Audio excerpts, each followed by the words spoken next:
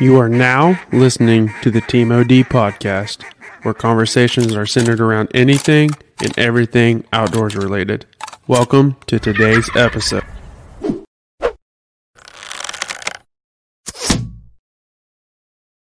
Hey, if you're seeing our faces, you know what that means. It's Wednesday, and we have another guest with us. And this week from Oklahoma, we're not going out of states like we did last week. And we have John Rayfield with us from the OKC Fisheries Biologist. And of course, Gunner and Taylor. So, which I don't think I need to introduce us every time, but if you guys forgot our name. So, anyways, John, let's roll into it. Let's go what your job is and kind of what you do. All right. So my name is John Rayfield. I am the fisheries biologist for Oklahoma City. So I maintain Oklahoma City's, I oversee Oklahoma City's fisheries management program, as well as the duck hunting season. Oklahoma City maintains one of the most comprehensive urban fisheries management programs, possibly in the nation. We have H.B. Parsons Fish Hatchery, which is the only municipally run fish hatchery in the state. We monitor and maintain about 7,230 acres of fishable water. That includes Hefner, Draper, Overholser, and 9 close-to-home bodies of water, lakes and things, as well as putting on a bunch of youth education programs during the weekend. Last year, we taught about 1,149 kids. Oh, wow. We had introduction to fishing, as well as juggling duck hunting and trying to improve regulations that way. So on the fishery side, let's go into detail kind of what you do there. So main base camp is H.B. Parsons Fish Hatchery. Over the course of a year, we'll about rear close to 500,000 fish to be stocked throughout Oklahoma City fishable waters. When we're not doing the hatchery side, we're sampling the bodies of water to make sure that what we're stocking is actually surviving, that the populations of other species are doing well. We'll also, prep for those kids' classes so that we can help spread the love of fishing to the next generation. Right. So what you're talking about, you guys raise fish. What are the main fish that you raise to introduce to the waters? So we start off with our walleye. We'll raise, get about 200,000 of those. Wow. Then once we get them as fry, and then we'll raise them up to an inch to an inch and a half. And then once they're there, we'll stock them into Hefner. And as soon as we're done with those guys, the hybrid striped bass will be coming in. And same thing, they're fry. We raise those guys up. Once they're an inch and a half, they're going straight to Overholser. And then later in the fall, we'll start getting our catfish, and we're just pumping them full of feed as fast as possible, trying to get them to get fattened up. Once those temperatures drop and they stop feeding, then we'll harvest them and put them in all the close-to-home ponds. And then year-round, we'll have about 20,000 sunfish that we are constantly feeding. We'll be using them for supplemental stockings before our kids' classes so that, those kids have a better shot of catching their first fish. Right. Catfish-wise, are you doing channel cats, blue cats? Channel cats, the easiest. Why are they the easiest? That's what they tell me, but it's just blue cats get much larger and take a little bit longer to grow. Mm-hmm. You can get those channel cats to grow a little bit faster. So I've always heard that blue cats, they do well in your lakes and all that, but when it comes to smaller lakes, so you're talking about like Hefner, or that's what I'm using for size comparison. Like in something like Hefner, these blue cats do great, but I've always heard when it comes to smaller lakes that the channel cats do great, and I'm talking about breeding wise. Yeah. Do you know the whys at all? Not directly, but when we do our electro fishing and everything, it's very rare to get a blue cat anything smaller than 20 acres. I think I've only got one in a 20-acre pond. Yeah. We get massive blue cats, but when we do our experimental gill nets at Hefner, like we don't catch blue cats because they're just so big. Uh-huh. They just bounce right off the nets. But if we electrofish for them, yeah, we'll get some massive size blue cats, especially out at Overholser. What do you think? Oh, go ahead, Gunner. I was going to ask what the biggest, like, if you can recall, what do you think the biggest blue cat was that you guys ended up electrofishing was? Like, ballpark. Again, we got, like, you're looking at 2 feet, maybe 3, not 3, but, we're looking at some nice size ones. I think we had, when we were doing some electrofishing with the state at Overholser, we had some flatheads that we couldn't even get in the nets. Like, we're talking about like state records, but the only way you're going to catch them is if you're fishing like right out in the middle. I have to make note of that. Just kidding. Yeah, no, we had the state come out with, and we helped them out, and they brought out all the electrofishing boats and everything. And so when you guys are shocking them, what are you looking for, or what are you looking at? It depends. So if we're shocking for catfish, we're going to set it at different standards than if we were going to go for like sunfish. It's just basically physoclistus versus physostomach, in my opinion. Just how the gas bladders are. I always mix them up. I think it's physoclistus. Well, actually, their gas bladder is actually connected to their esophagus, so they can actually belch. So you can see this with like gar and everything. When we start electrofishing them, they'll come up, they'll roll, gas comes out, and then they sink right to the bottom. So we don't really get those numbers when we're electrofishing, but when we go for, we'll get the sunfish coming up because they're the opposite, and their gas bladder, it has to go through their blood system to actually fill up that. So they end up floating and staying to the surface, and makes it easier for us to catch them. When you're catching them, what data are you getting on them? Links, weights.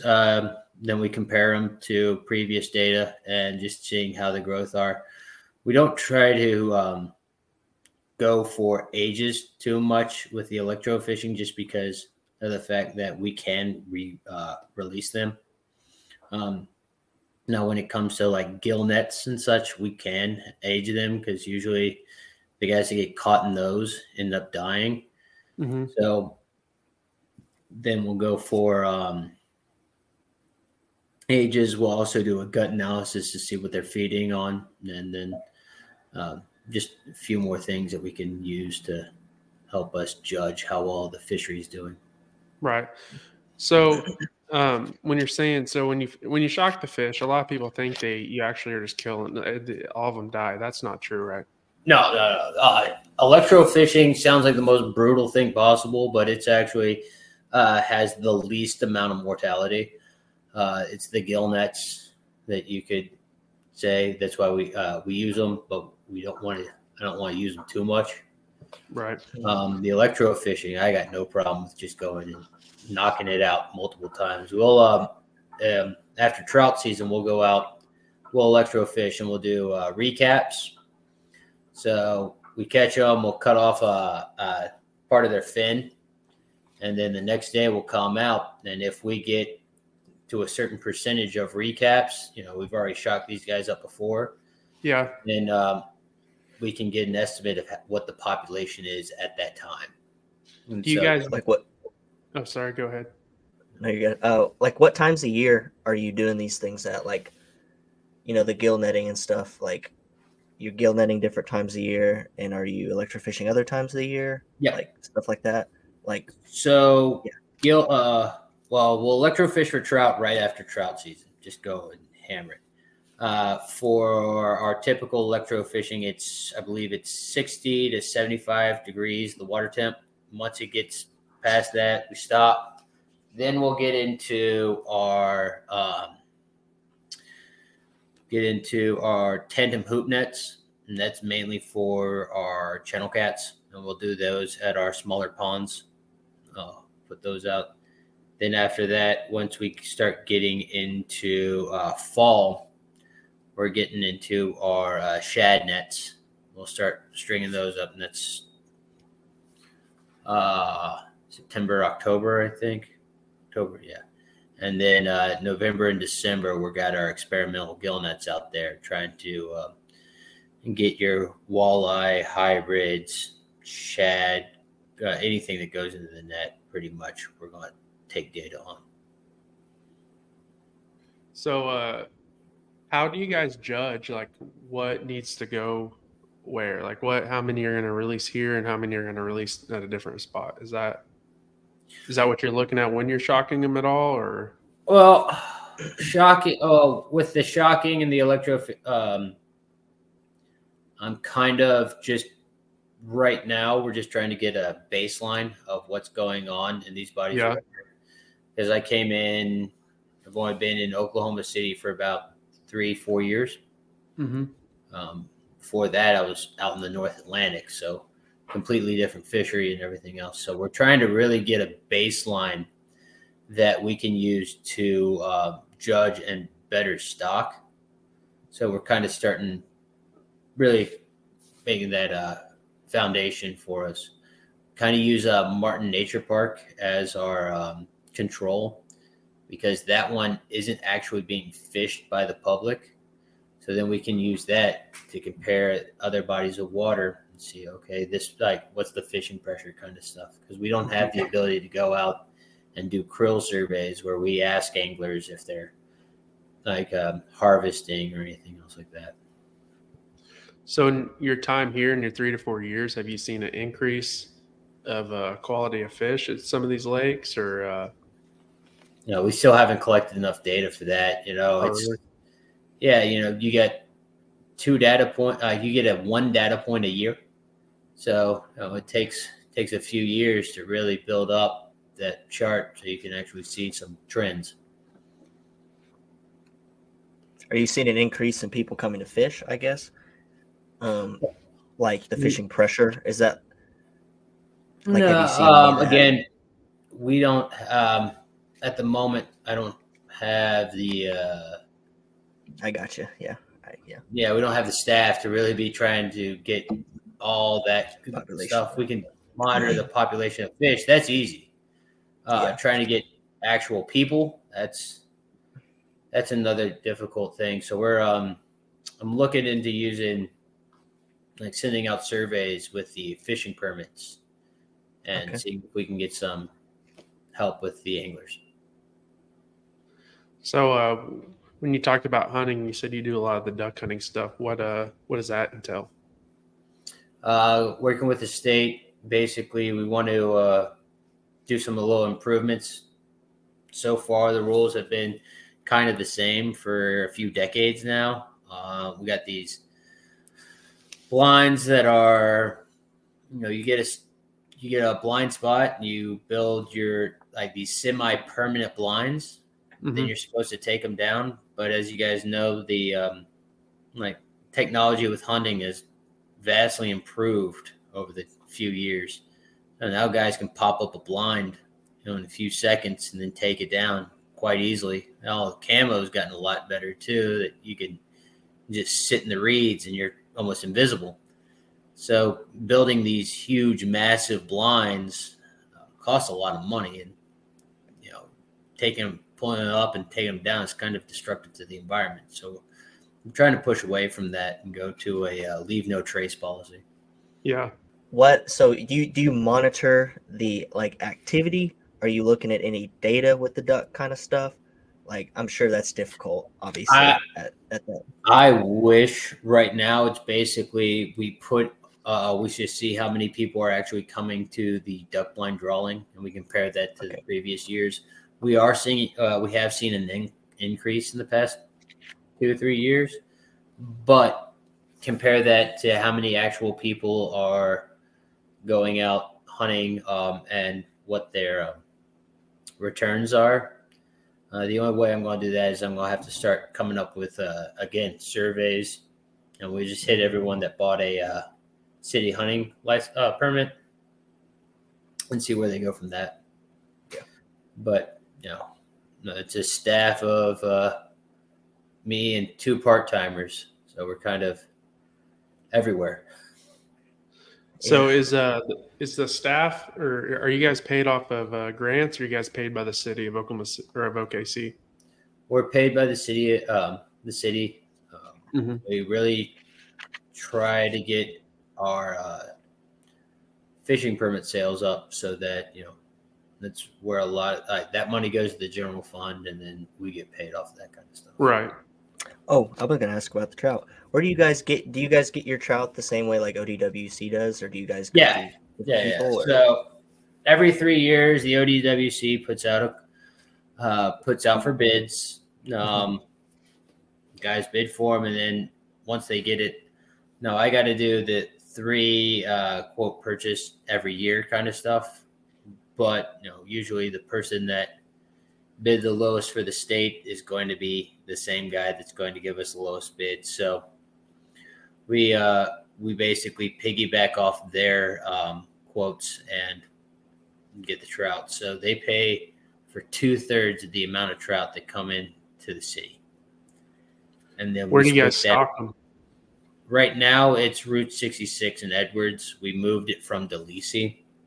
That move we saw with the krill surveys and just public outreach, like a 98% approval rating with that one from everyone we interviewed.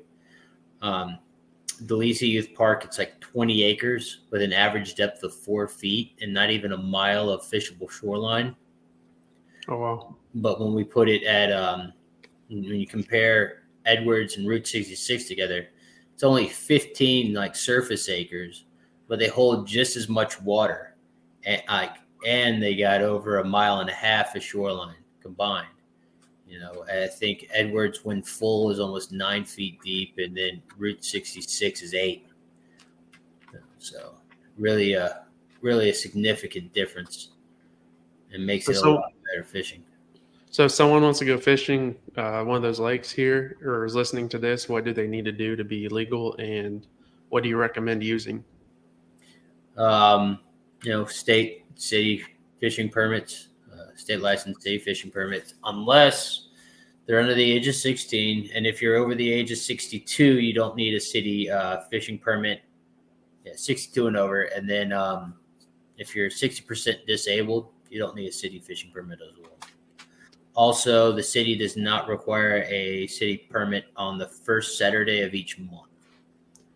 So our permits are there really to help fund our program. They're not meant to really exclude people from fishing. Where can they get the city permits at? Just go to okc.gov/fishing.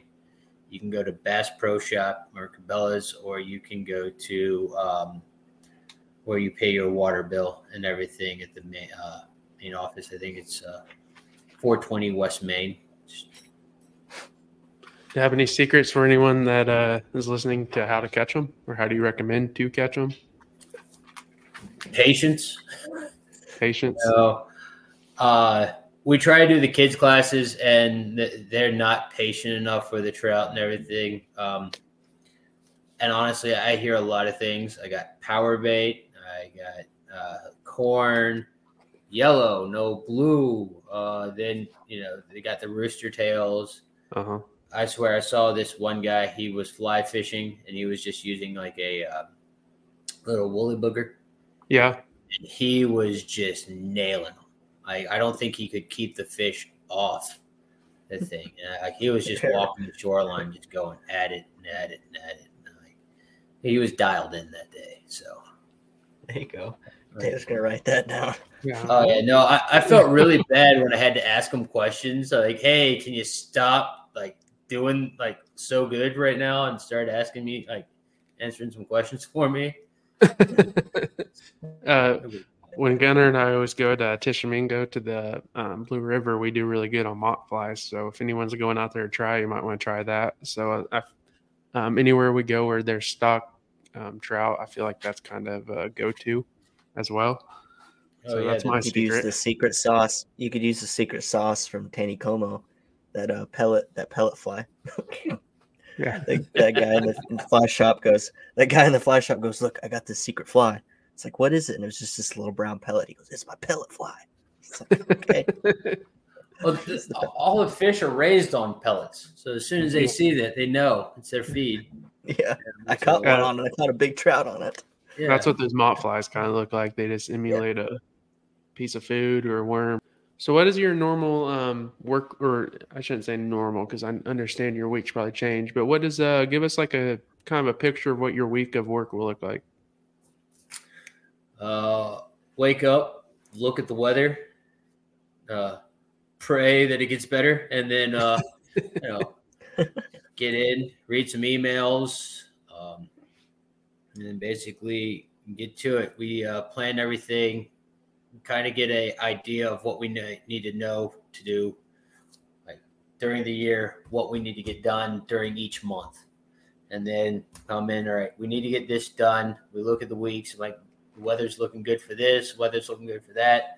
Let's try to hammer it, get those things done because they'll be like easier to do, and then try to fill in the rest as we go, kind of stuff. Do you guys have a lot of problem with wind up there? Because all those lakes are pretty open without a lot of wind breaks. Oh yeah, no. I'd say wind is probably a huge issue.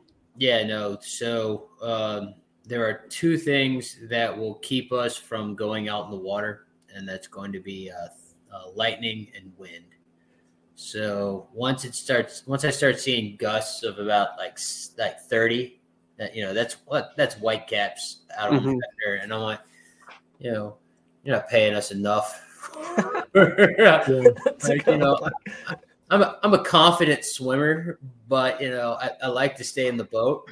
Yeah, I've That's seen what they tell us. I've gone by Hefner quite a bit of times, and it'd just be barely blowing, and it's just out there whitecapping. That's what Oh, they yeah. tell That's us what I've when we always go. heard.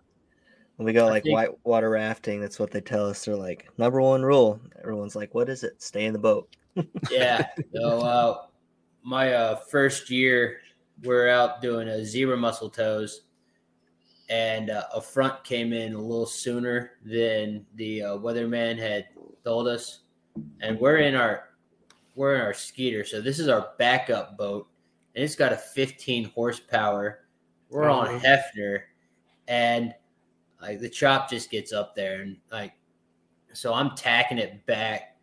And one of my coworkers is like, "Well, the dock's over there," and I'm like, "Yeah, you don't want me to go straight to the dock." Yeah, It was that bad. We were just trying to hold on. I've had some interesting. Sooner it gets bad on certain corners of it, and I've been very confident going across that thing and lost confidence really fast going across it. I will say that. Yeah. Yeah, I've been at Ulagal runs almost straight north and south, and I've been going out there, and it caught me on a windy day like that. I was around the bend, and the wind was supposed to pick up about 6 or 7. Well, it picked up about 4 o'clock, and my buddy with me, he was gripping the bar that's in my center console, and his knuckles are just white. And I got done with it, and he goes, "I have to tell you," he said, "I was a little scared." He said, "For those waves, you made it the smoothest ride that I could even imagine." But the way they were 4 foot waves, and I was out there in my 19-foot boat, and like you said, you couldn't take them straight on. You had to angle. I was just zigzagging all through there. But no, it's pretty scary in our Oklahoma waters. People take it for granted on a smooth day what it can get to real fast. So you've mentioned quite a bit about R3. Can you kind of go into detail what that means and what it is? R3 is basically a program, like just a way of thinking to recruit, retain, and reactivate hunting and fishermen. Really, it's kind of a way of thinking about how we can get more people active into the sport. So with recruitment and reactivation, I kind of like the fact that we got our youth hooked on fishing classes. We're recruiting young kids, getting them their first opportunity to participate in, just recreational fishing. but we're also reactivating their parents that haven't been fishing since their parents took them out.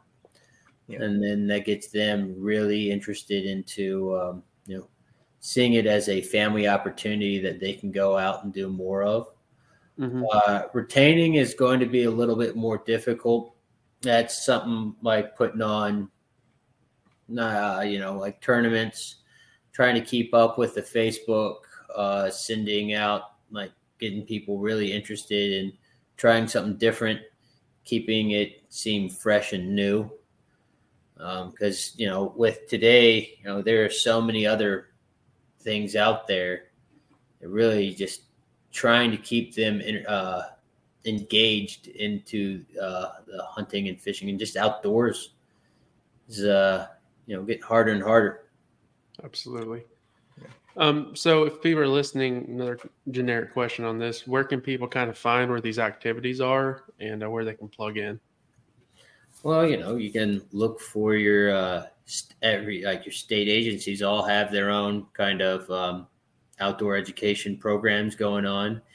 You all have some schools will do it. You also, I don't think many municipalities have theirs, but heck, go on YouTube. It's free and you can learn a lot of skills from there and stuff like that. But, it's hard, but it's not impossible. Yeah. Where can they find out if they have a kid in Oklahoma City where you guys host or like a schedule of when and where you guys host your events? Oh, our easiest one would just be to go Facebook. We're Fish OKC. Then that will send you right to the city's webpage, which is oklahomacity.gov/fishing. Click on that big browser button, and that's going to send you to all of our events. We're going to have some posters, and we'll put them up all throughout all the metropolitan areas in the city, libraries, bait and tackle shops. We try to get that word out there as much as possible, make it easier for you. But you can also go to the ODWC or Oklahoma Department of Wildlife Conservation, and they have their own programs. I know they put on a lot of derbies in Jinx. There's some derbies in Yukon and everything else like that. Do you guys do this like every other Saturday? Are you doing it like every Saturday, or like how does that work? You typically? So we started off like I came in right at COVID. Yeah. So we were trying to get kids showing up, and we'd have like, I think, we'd have like 3 or 4 classes, and we'd have like 12 people. Like I think my smallest class was 1 kid, and they're dead. All right. Well, we decided to do a fishing class during Father's Day, and we didn't advertise it very well. But we made sure that kid caught so much fish that day. I think he was getting up to like 15 like sunfish, and he's like, "I'm tired." Okay, you got it. So but no, we were doing them last year. We were doing them every other weekend, and it was just the better our advertising, the more people would show up. We would have like 30 people signed up, but then 80 kids like showed up. So it was, we decided to change things up for this year. We're going to go straight to a derby setting, so I can use fewer staff, but I can teach a lot more kids at any time. So. Are you guys supplying the poles, or do the kids have to bring their own? Nope, the kids actually don't have to bring anything. We are fully supported by the Police Athletic League, Lucky Lure Bait and Tackle. So Police Athletic League pays for the rods and reels. We got 1,250 rods this year. We're hoping to get rid of all of them. And then Lucky Lure provides us all, bait and tackle. So we get J-hooks, bobbers, and worms from them, and the split shot. It's nice. Working on trying to get some more stuff so we can give them out. Like, I would love to be able to give out the kids like some fish and tackle boxes and everything. Yeah. So there's like absolutely no excuse at that point. But it's going to take trying to find the right kind of sponsors and everything else like that. Are you guys looking for sponsors from like bait stores? Kind of who are you guys looking for to be your sponsors? Well, right now, anyone and everyone, but we're trying to put together some kind of sponsor plan so that when we go and approach somebody, just, sounds a lot better, and we can have like, you give us this, we'll give you that, right, kind of stuff. Is that something you guys are going to have out soon, or is that kind of work in progress? You don't really know when. It's a work in progress.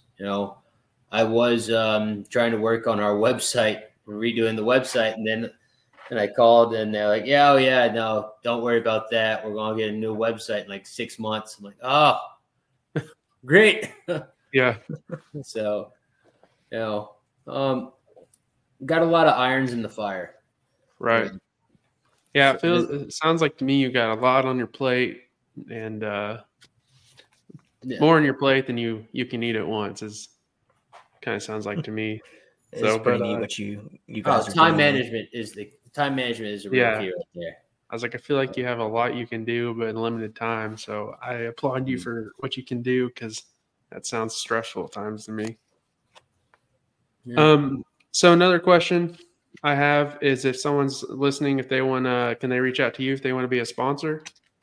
Oh yeah. Is your contact, I'm guessing, on the if you go you go to our Facebook page at Fish OKC. I have my cell phone. I got my email. Email me is best, because you might catch me when I'm out in the field, and I will probably forget. You've told me a lot of involvement helps your situation on if you guys want something to change. If there's a person listening in Oklahoma City, what's some ways they can do if they have something that they think could help or benefit? What can they do to kind of push that issue? Well, first off, we got a lot of bodies of water to manage, and the hatchery and everything else. I always say, if I don't know about it, I can't fix it. So contacting me is probably one of the easiest ways. But if you really want to make a big dent, you can come to the Game and Fish Commission meetings. So these are the first Monday of each month at 1:30 at Will Rogers Gardens. And it's not just me there. It's my boss. It's my boss's boss. It's my boss's boss's bosses and everything. We're all there. And, you can bring up whatever you need to get done. Utilities are there and everything. And, we can get things done. Like I had one guy come up. He brought up about the boat ramps at Hefner. And lo and behold, a few weeks later, Utilities was on it, fixing the boat ramps. I had a guy call me up and basically said they put a no boat buoy right in front of a boat ramp, and basically made it impossible to use the boat ramp. Yeah. And it was just one call, and then less than 24 hours later, that buoy was changed. And so it's like, it's easy. It's just trying to get the community to reach out and let us know what we can do to make sure that their fishing experience is better. So if they want to come to a meeting, do they have to put what they want to bring up, or can they just show up and talk about it when they're there? They can. Everyone gets 3 minutes to speak. It's depending on which commission you get to and everything. They'll show up, they sign in, they just write down a little thing is like, I would like to speak, when they bring up the thing from the public, and then they get their 3 minutes to address the commission, and then we move from there. Awesome. What are the different things? Like, you brought up boat ramps and stuff. Can people bring up like, oh, I'd like to see this in there. I'd like to see this here, stuff like that. That's cool. Anything revolving around hunting, fishing, and boating. So like any outdoor activity kind of stuff. I've had to deal with guys calling the commissioners complaining about people feeding geese and ducks and all that over at Hefner, and dealing with that on and off. So anything and everything that you want to talk about. So if you're listening, feeding the geese. Oh yeah, no, Sorry. That's a subject right there. So I went out there after a game and fish commissioner had gotten one too many calls, and I was literally just sitting there for an hour and a half, and I was watching some guy come out, and these people thought they were the only ones that were keeping these ducks alive, and they just dropped like 40-pound bags of deer feed, like right out there. They'd feed all these ducks, and as soon as like it was done, they'd leave. Like 5-10 minutes later, someone else would come up, open up a bag, and then dump it right there. Like these ducks were living high on the hog at this point. The guy, this guy owns his boat right near it, and he's like, all these ducks do is eat and take dumps right on my boat. I am cleaning constantly. Talk to the police officer, like, what can you do about this? Like, I try, but some of these people, they don't even think ducks can fly. And I'm like, yeah, oh God. Well, you can't when they weigh 40 pounds and their wings are only supposed to move 10 pounds. Yeah. The guy we had on last week, he went, and this is a story we should have brought up. To talk about people that didn't even know ducks could fly. He went to DC. For some reason, he was the one that got picked to go pick up DC representatives from South Dakota and take them up there. And they were driving by cows, and he was like, man, you guys have big dogs here in South Dakota. Like, if that's just not like a testament to like just what people don't know. Yeah, what people don't know. No, like, so my dad always jokes about he was taking some working with some staff, and they were going through Russia and everything, and Georgia. And this lady on the crew she hadn't been overseas in the first time. And she's like, everyone's so healthy here. They're just drinking water. And he's like, that's not water. Everyone's just chugging vodka, and she's thinking it's water. Oh, that's funny. So the gist of it is, if you're listening and you want change, kind of speak up, go plug in where you can to help. John, and it's 2 part-time guys. So there's 2 guys trying to run the whole area of Oklahoma City. If you guys know how big that area is, you kind of understand where he's coming from. So help him where you can. Call if you want some change. Don't expect it, because there's 2 people trying to help thousands. So John, let's roll into I want to kind of hear where you how you picked of what you want to do with your career, and like kind of growing up, kind of where you kind of morphed into where you are. So growing up, were you involved in the outdoors a lot, or were you not? And kind of going to that to where do you have a degree in biology? Yeah, my degree is in biology with a concentration in environmental sustainability. Okay, so talk about kind of where you grew up and how it morphed to getting this degree, and what made you decide to get that degree. So I grew up in the suburbs around Atlanta, Marietta. It's like 15 to 2 hours away from Atlanta, depending on traffic. But my backyard was butted up against like 5 or 6 other backyards, so we had this wooded area that no one really touched. And that was, just ran around, did stuff like that. And then I'd go into the next neighborhood, and they had a pond and everything. Tried to get into Cub Scouts, but the Cub Scouts where I was, they didn't do anything outdoorsy. They just like, let's go bowling or let's go to a hockey game. I said, that's fun, but that's not what I was trying to get into, kind of stuff. Got into doing fish aquariums, building those up. And then once I got into high school, it just started doing a lot more fishing. And I was getting chased off every golf course you could think of. Those ponds no one's fishing for, especially right when the spawning season goes. And I was just like yanking them out. And yeah. College, Georgia Southern, got that started doing biology. Then they said they were going to start up with a concentration in environmental sustainability. And I was like, okay, I'll try that out. Started to learn a few things. Then got out and got my first internship working as in the Bahamas as a shark wrangler. So that was a lot of free diving, reaching under ledges, pulling out nurse sharks, stringing gill nets for lemons, long lines for our hammers, our nurse, like the larger hammers, nurses, and everything. We did hand line, like literally hand lines for bull sharks. We basically got a nice big fish head, put it on a nice big hook with a steel ganget attached to a not fishing buoy, but just a big buoy. Threw it out there. Once it got pulled, we just followed the dang buoy until it got tired, and then we pulled that in. I was wearing a camel pack at the time, and like the guys would make fun of me for wearing a camel pack because I was like always drinking water.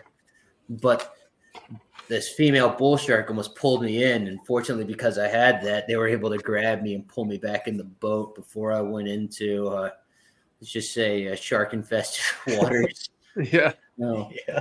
So we got her to a sandbar, flipped her over, and then put in a tracker onto her. Yeah. Is that kind of what kind of data were you looking at there? Yeah.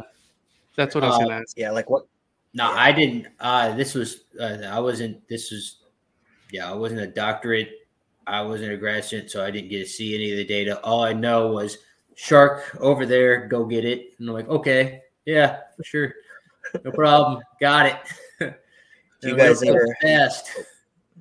ever run into any sharks that were just like too big, like just did not handle that one, or like anything that was like, holy cow, like we're not going to be able to handle this one? No, not really. We were out there one day. We couldn't, like, we were trying to, now we're all free diving, all right? So it's just like all we got is like a snorkel and a mask, some fins. And, that's fun. It's like, okay, let's go call in some sharks and see what we can do, get some measurements on some hammers. And so, everyone just, you're out in the middle of the water with like chumming the water, not in the boat. You're in the water, cutting up fish, trying to get them to come to you. But then we're not getting any hammerheads. They're like, all right. After a while, I was like calling everybody in. And then lo and behold, a tiger comes like swimming right by. Like, oh, that's probably why. Back in the boat. Did you have any sketchy situations out there? Oh, yeah, a few, but those are all weather related. Mother Nature, she really likes to change her mood, you could say. So we were out going for black tips, and we're on the northeast side of the North Island in Bimini. Now, the research station's on the southern end of the southern island. So we got a long way to go. And this front comes in, and we're just going like it's just, you're in a little skiff, you're getting thrown everywhere, and the thing's not cutting. So like I'm sitting like right on the bow trying to put as much weight in there so we can like hammer through the waves instead of getting bounced around. And it is probably one of the most like rough times at that moment. And, I can cry about it or I can start laughing, and I just start going nuts and laughing every time. Like, yep, this sucks. I'm here, whatever, And so got the nickname Mad Hatter from that one. But yeah, it was a fun time kind of stuff. So you had no close interactions out there with cutting up fish of sharks coming up to you? Oh, I got close interactions, but it wasn't that big. I was more worried about drowning than getting bit. Did you ever have to do the old gill punch on any of them that they talk about? No. You just pat them on the nose. I'm like, sorry, give them the good old stiff arm. Go away, and that was pretty much it. He's a lot more brave than me. Yeah. Yeah. No, just stiff arm the shark. They'll go away. Stiff arm this 10-foot tiger. Push their head down. Ugh. I can't even hardly handle like 3-4 foot sharks. Like no, I can't even imagine. Dolphins swimming around me. I'm thinking about walking on water, getting I out of there. watched Jaws. I watched Jaws when I was like 2. Like I've been afraid. I think I got my parents had me watching Aliens while I was like growing up. You know, Yeah. Jaws was like, what? Why are they there? So, Yeah. So like your first time out there, were you like, all right, I'm supposed to cut up this fish. It's gonna be bloody and sharks. Like, were you a little sketched out at first, or? Oh no. My first time wasn't like cutting up fish. It was we're with the doctorate student, and we're just taking the skiff going from one side of the island to the other. And she's like, if you guys want to hang on, I can throw a rope over it. You can hang off and see all the like sharks, like and rays and everything as we're driving by. And the only thing I'm thinking like Thunderball from James Bond, where they like cut the guy and they throw him in the water and then they keep driving off and then all the sharks eat them. And I'm like, no, I'm good with that. No, well, maybe next time. What's the biggest fish you've hand lined in? That would be shark. that bull shark. Really, was the biggest thing I've pulled up. Do you know how long it was? I think it was like 2.5 meters or something. Wow. It was big for me. Yeah. So how long? So you guys kind of just chased the buoy until they got tired, and then when you pulled it up, how long did it take? 15 minutes. Wow. It was a process. How was that workout pulling them up? Pretty tedious. Sore. Yeah. Yeah. But it was probably it was one of the coolest things I think of. And then problem is there was this group that was like they were doing their vacation. They were watching us do this. Mm-hmm. They asked us to if they could put their I could use this suction cup, put it on the boat so they can watch us do the whole thing. And they didn't turn it on. And okay, they're Swedish, and so I thought, oh, you turned it on? Like, yeah, okay. And apparently, they were telling me to turn it on, and I didn't. And so I'm like, yeah, this is great shots, got it. No, here you go. And there's like nothing on there. He's like, yeah, next time you should turn it on. Like, thought I did. So how long did you do the shark wrangling? It was just 2 months. 2 months. Yeah. So was 2 months enough, or did you ever think about going back? Well, I had to pay $700 a month just for food and board, so no job kind of thing. It's like I had to get back into the real world at that point. You know. It was this like an unpaid type thing? Yeah, no, it's I paid for the internship. Okay, there we go. Okay. And then, but it was great. It's if you ever got the experience and you were wanted to do it, go ahead. Bimini Shark Labs. Then there's also the Moat Institute over in I think Florida. Look up. What you brought up NOAA or NOAH internship? What was that? No, that was an internship. That was an actual job. Oh. So I worked as a fisheries observer for NOAA. It was contracted. NOAA had a contract with AIS. AIS hired me. And that one I spent. You come in. You spent about a month and some change in a classroom, learning literally everything about the fishing industry. So the types of nets, the types of fish you're going to be pulling up. And then after that, they throw you on the boats and see who can sink and swim kind of stuff. I think the turnover rate was almost half our class quit within the first 2 months. Kind of stuff. What were you guys doing there? And where were you? So we were in the North Atlantic. We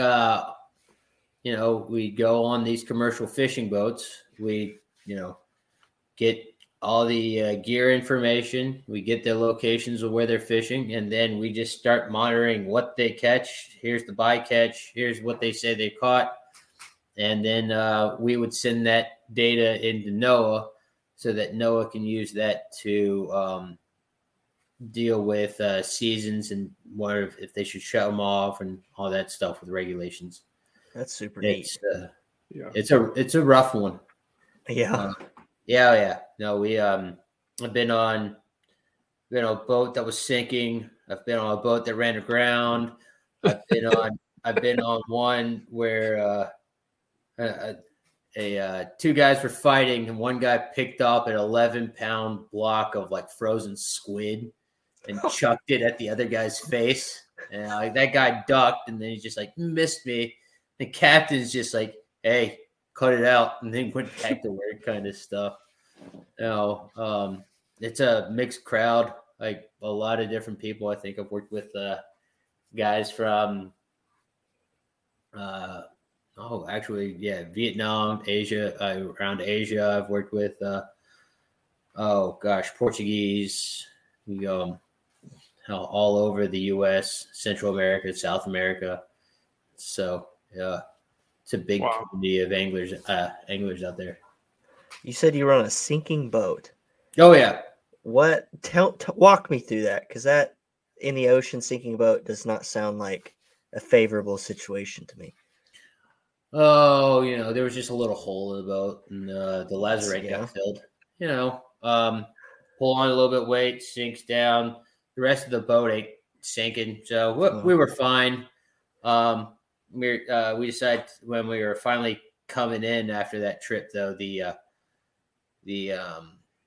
there was a leak in the hydraulics, and then we lost steering.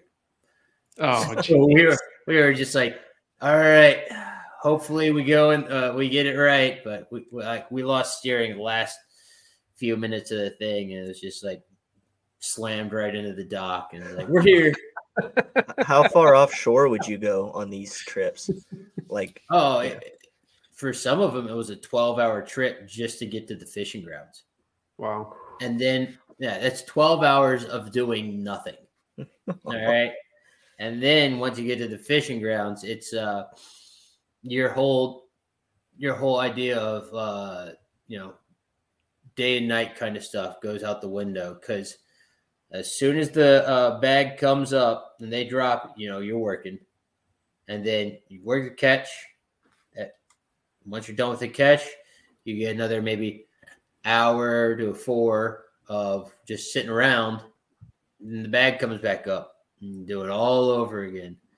So day, night, just keep going. So you spend a week of getting only about 3 hours, maybe if you're lucky, 3 hours of sleep at a time. That's ground fishing. Now squid fishing, you'll get, they only are at the bottom during the day. So at night you can sleep, but it's another get up, go, get up, go. Like trying to get into a real rhythm is difficult. Were you actually helping them with that stuff, or were you there more taking data? No, my job was to only focus on discards. So the fish they didn't want, I was weighing and measuring, and they had their own responsibilities. I had my own. The main thing was to get the data safely and not cause any kind of interference. Mm-hmm. So observe and report, but that was it. Did you get any situations where they thought you were holding them up and they got a little mad, or? Oh God, yeah, that happened. You could not, you can't get away from that. As an observer, it didn't matter if you were doing your job well or not. You were working for the government, and they're trying to make a buck, and you're in the way. So, it's already in the Supreme Court right now. So you can look up the Chevron doctrine and everything else like that, and see where that's going to go. But that's affects NOAA. Heck, it affects pretty much all of the government 3-letter agencies to see what that decision happens. What's the decision? What are they deciding on? So the Chevron Act basically says these agencies have the ability to, I'm not a lawyer, so I'm not going to get it absolutely right, but they can it's they can how do you say it? It's their discretion when it comes to some of the laws and everything else like that. So they can tweak things a little bit, and it does kind of interfere with a lot of people, so that can be upsetting.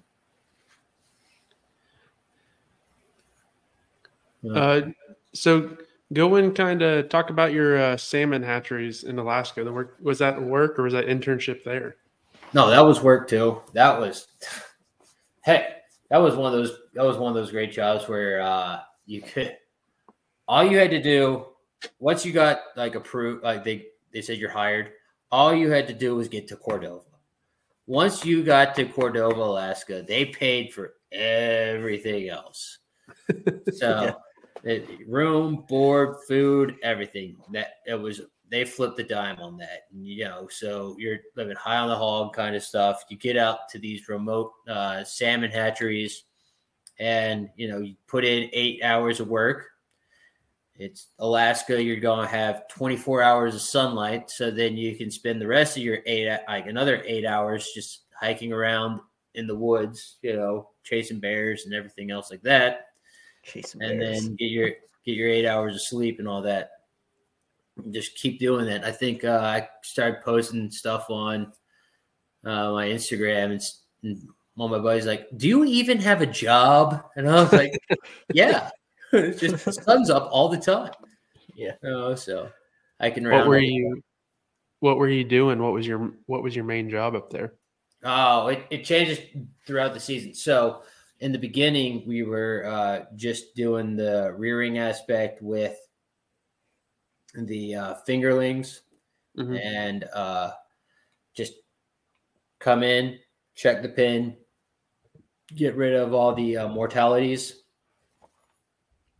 keep counts on those, look for any kind of disease, feed, and then I was working at a can't talk too much into it, I guess, because I think there is some kind of proprietary stuff, but you can think of it as like a biosafety level 3 facility, because our whole thing was trying to keep diseases out of it, because it's one of those tight areas. You don't like, once one tank starts getting some kind of disease, it can easily jump from another to another to another, and that could be a whole recruitment year.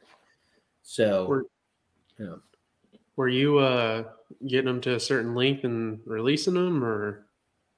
Yeah, so we get them, and then once they got large enough in their life cycle where they were ready to become smolts, we would release them at that point, so that it was ocean ranching. So we raised them up to where they were able to be released out into the ocean, and then we let them out, and then when it's time for them to come back, well, we take a portion, and then all the commercial fishing guys would be out there, and they'd catch the rest. It was like a co-op kind of thing, and watching those openers was some gnarly stuff, because you just see these stories. guys. Oh yeah, plane come by, so there goes the game warden. He's flying over to check, make sure no one's fishing. Then the bell goes off, and then you got all these boats just going every which way, colliding into each other. Some guy jumps onto the other boat. You hit me, and then it just starts like, you hear, the stories are nuts, and these guys are all talking about how to like box somebody in so they can't fish, this, that, and the other, like dirty tricks everywhere. It was one of those like awesome things to watch. Is it like commercial, or is it a lot of like outdoorsmen anglers, or is it mostly commercial in that area that you were in? So 1 week would be commercial, then the weekend warriors would come in, and then they would leave, and the commercial guys would come in. So both kind of stuff. Up there, how would they restock the hatcheries? Oh, so when that recruitment year comes back, we have a barrier seine put out, and then like a door would open, and we'd have them come in, and then we just pull a few out. And once we got the amount that we needed, we would then start doing egg take from that. So we'd separate them male, female, and then go from there. So were you were bringing the fish from an egg to what'd you say to Smelt. smelt? Is that what you're doing there? Yeah, we bring them all the way up, and then we release them, and then they would come right back when they're ready to sexually mature and want to reproduce, and then we take in a portion of that to use for our next year. That's pretty neat. Yeah. Yeah. Hey, if you want to do it, Prince William Sound Aquaculture Corporation or Company. I forget which the C is, but it's PISWAC. And Nice. if you get if they hire you, all you have to do is make it to a Godova. There you go. And then they take care of you. Yeah, They'll yeah. take care of And you. they got 5 or 6 hatcheries. So you go out in the middle of Alaska, and you're basically all your supplies are either flown in by plane or brought in by barge. So you're out in the sticks. If anything bad happens, it's a helicopter ride. Oh, kind wow. of stuff. Yeah. Did you work with anyone, or was it kind of you were the manager of your area? No. I was just a fish tech. I didn't again, one of those jobs where you do what you're told kind of aspect, just learn. So I think my first one, we had 7, 8 people, maybe 10 at my first site. And then when we were doing egg take at the next site, there was almost like 30 people. Wow. Kind of stuff. Did It just depends on the season. Did you guys have any problems with bears up there at all trying to get into your facilities, or? Oh yeah. Like bears, you got a bunch of salmon in this pond, like your holding tank, and it's out in the side, and bears are going after it all the time. So it was easy. But honestly, after egg take, I just go right after that. I go right over. I made this little blind, and I was probably 100 yards from the facility going up this other creek, and I just sit in my little blind watching bears go by, like feeding all the time. Oh, wow. Yeah. It probably wasn't the smartest thing because I'm like covered in fish guts, but I gotta take I got a lot of good photos. My parents were pissed, but oh well. big, like you're looking at some massive bears, I'm gonna guess. No, not really. Just black bears, Oh, they were black bears? Yeah. Not. Oh, okay. Yeah. We're not bears. talking about grizzlies or anything. No. Just black bears, and honestly, I think the black bears in Georgia were much larger than the ones up here, kind of stuff. Yeah. So, but they're more afraid of you than you are of them. Mm-hmm. Just stand your ground. But I got a lot of good shots with those stuff. And it's just my mom was upset that I was using a camera phone and not a telephoto lens. Yeah. Did you your time off? You said you got to hike around. Did you get to see some beautiful country up there? And oh yeah, what was some of the you couldn't throw a rock without seeing anything. Like it was like everything was a good picture. Yeah.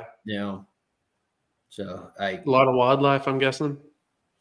Oh yeah. So when season starts coming in, the eagles start showing up, and there's like more eagles than any other bird out there. And you're just hearing them go off crazy. They look great from the profile, but once they look at you, it's just like, whoa, that's completely not what I was expecting. So I got there. I didn't have any camo or anything. And of course they are, they're more sight predators. So I'm trying to be sneaky and try to get some really good shots of them, but they see me before I even get close, and they'll fly off until then I got to a point that I was getting pretty clever. I got some good shots, and as soon as I got my camo though, they all flew out.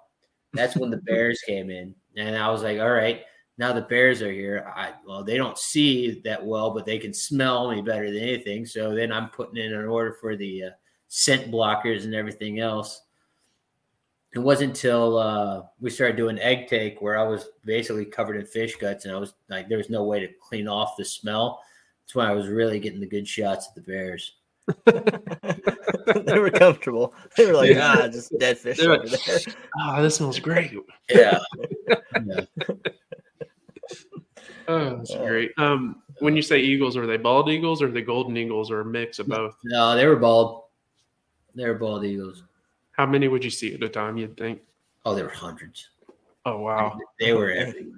Yeah, just all you're hearing is that once you hear a bald eagle, I've heard one before. So I can't imitate them, but it's Gunner's pretty good. You should ask him to try. I don't know about that. I'm gonna embarrass myself on here. I try to do the bald eagle screech. No, I had some great times out there. Just never going to carry bear mace ever again. Not worth it. Oh no, I was going to a 12-hour hike, and I'm like 4 hours in, and a branch caught the safety pin of the bear mace, and it just blew up all over my back. And I'm sitting there I got the video still. Like I am like my whole back, it's coming over. Like I'm all covered in bear mace. And I'm not at this moment, I'm not pissed that I'm covered in bear mace. I'm like, I thought this stuff was supposed to burn. I'm like, this feels like Bengay. It's tasting like cayenne pepper. I'm like, I was hoping that this stuff would be like something that would be a deterrent. I don't want to be seasoned myself if I'm getting eaten by a bear. Well, 15 minutes later, I'm eating those words. I'm jumping from every stagnant pond I can think of, trying to get back to the hatchery. And I have to decide, do I want to climb over this mountain or hike around it? One's a lot. So I ended up climbing a mountain covered in bear mace, jumping from stagnant pond to stagnant pond, and then spending about, 2 hours in a cold shower, bathing in old milk and Dawn soap.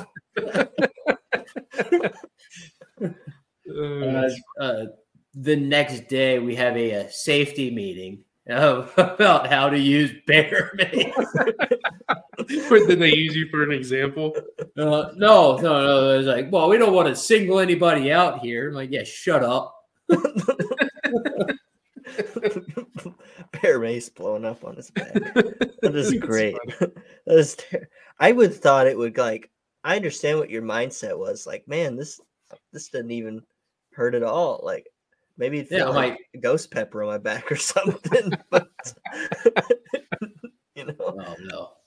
After 15 minutes, I'm like, okay, now I get it. But still, it's like took 15 minutes. Yeah.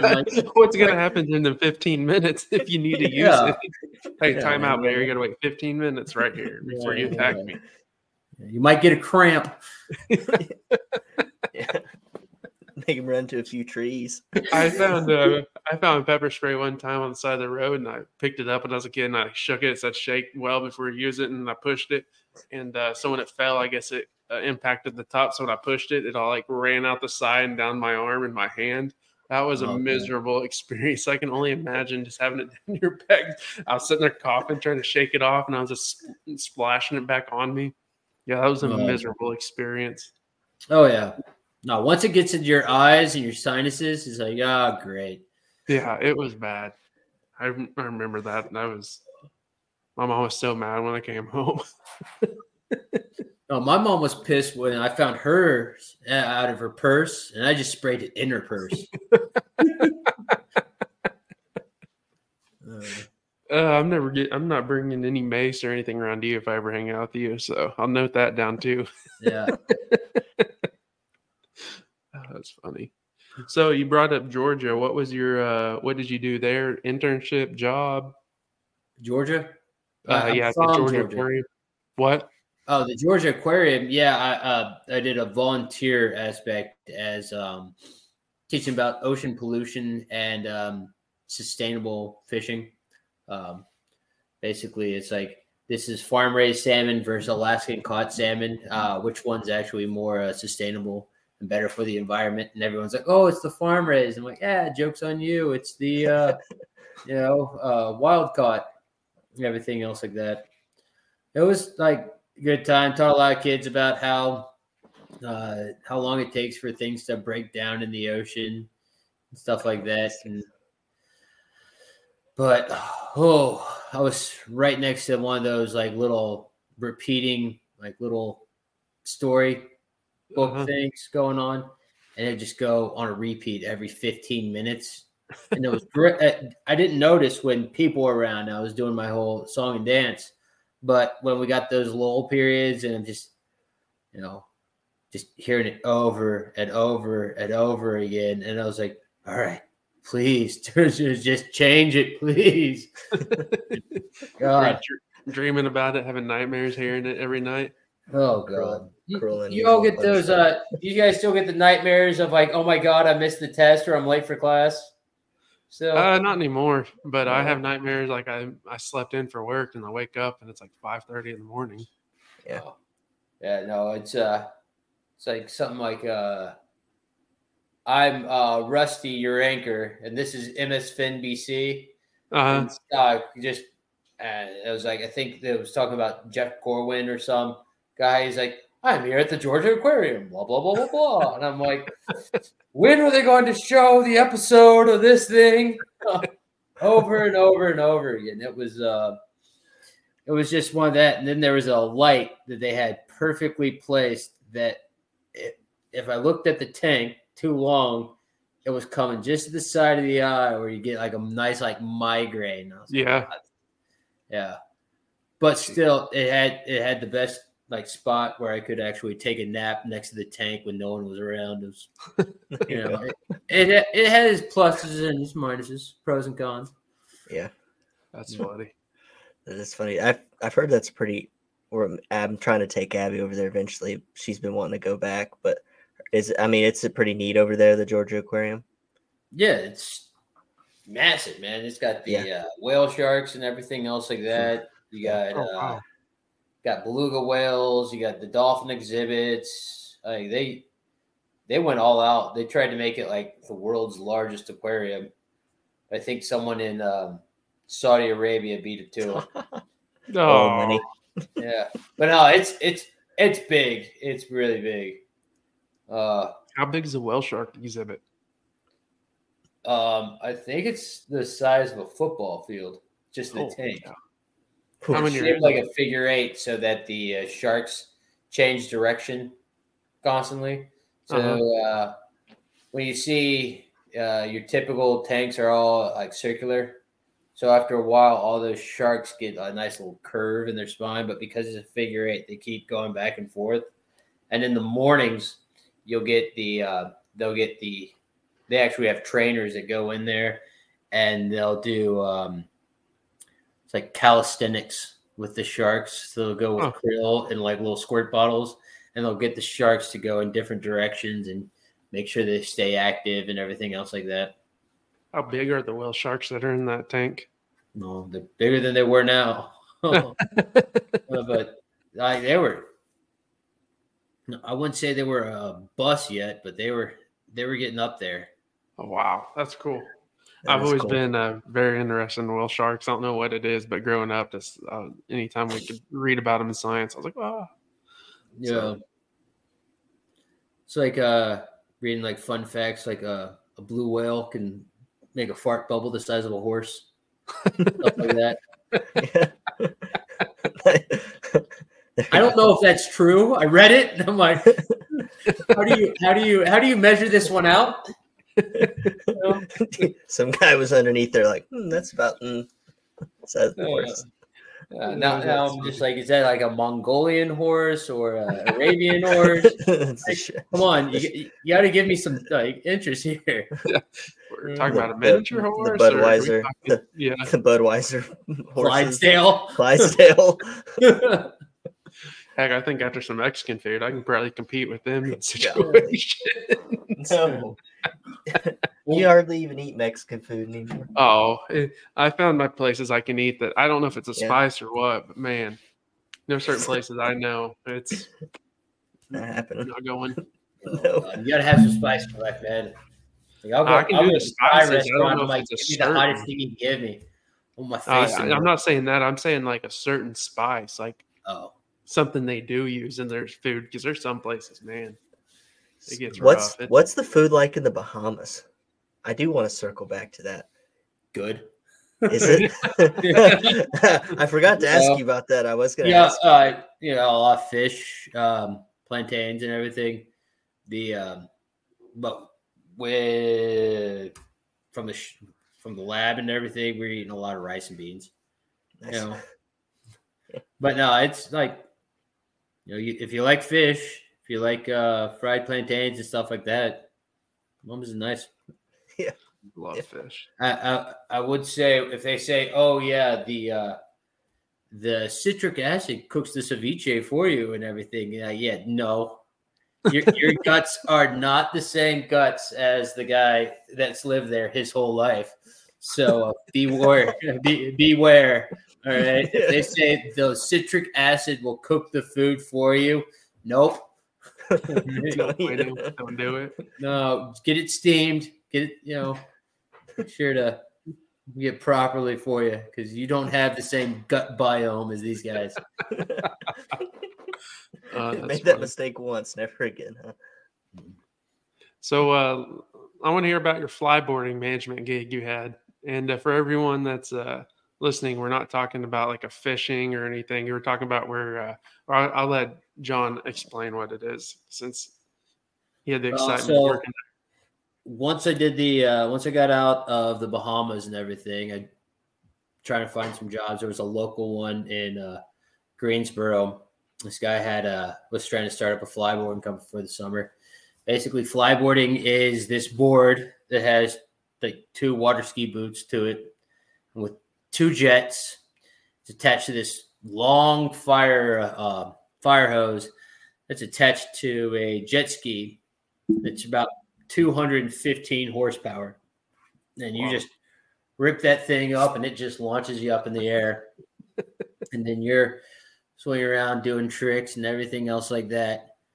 So we did that for summer, basically going around from dock to dock, getting people to, teaching them how to flyboard and things like that. And we started off, we were just, okay, we're up there, we're having things. He's like, I want you guys to be a little bit better. So he paid to have us go and see a actual professional, and he was teaching us how to do the backflips and stuff like that.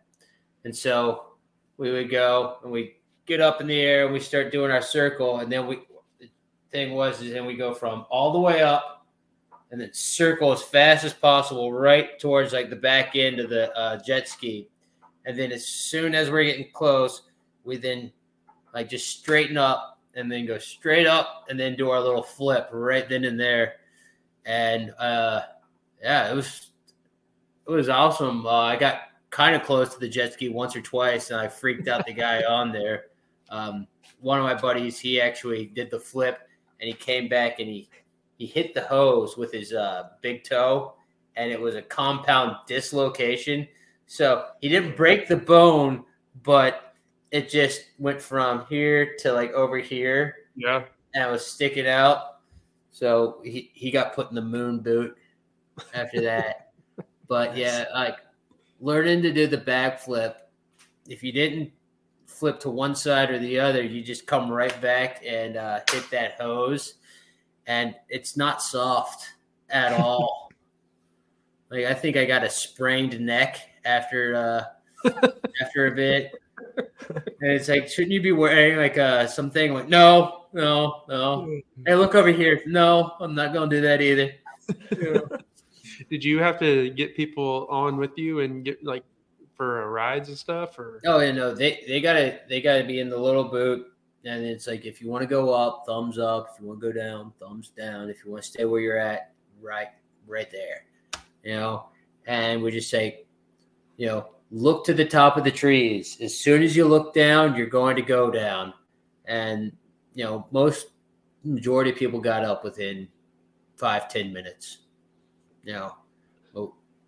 It was fun. Some people I thought they were like going to be like all the way up there. And it's like, okay. And then like they didn't want to go all the way up there. Because you're like 45 feet in the air. You're looking over some of the houses. Say, all right, cool. Wow. Yeah, Lee. And did a lot of that depend on the jet ski kind of to how far you horsepower. So the more water you can get through those jets, the higher you can go to a point. Once you run out of hose, you're not going any higher. Yeah. So was that hooked up to the what is it? The back on the jet ski? What is that called? I forget the manifold. Yeah, was it hooked up to that? Is that So they so we take out the reverse function. That they put in about 3 bolts, and you just stick it, twist it, and then it's on, and you just have the hose running to the front, and then you'll have a tether that you tie it to that front cleat on the bow, and then it's running out to the front of there, and that's it. I saw the video of that one guy where they were doing they got the they like took people for rides on it, and like they stood on the board with them. Oh, no, they took off. They took off, and like the guy was heavier, and they thought they were dragging his head underwater. They were like belly down, dragging it. It's all over Facebook and stuff. TikTok, it's hilarious. Every time I see it, I laugh. I'm like, that'd be me. I'll drown doing that.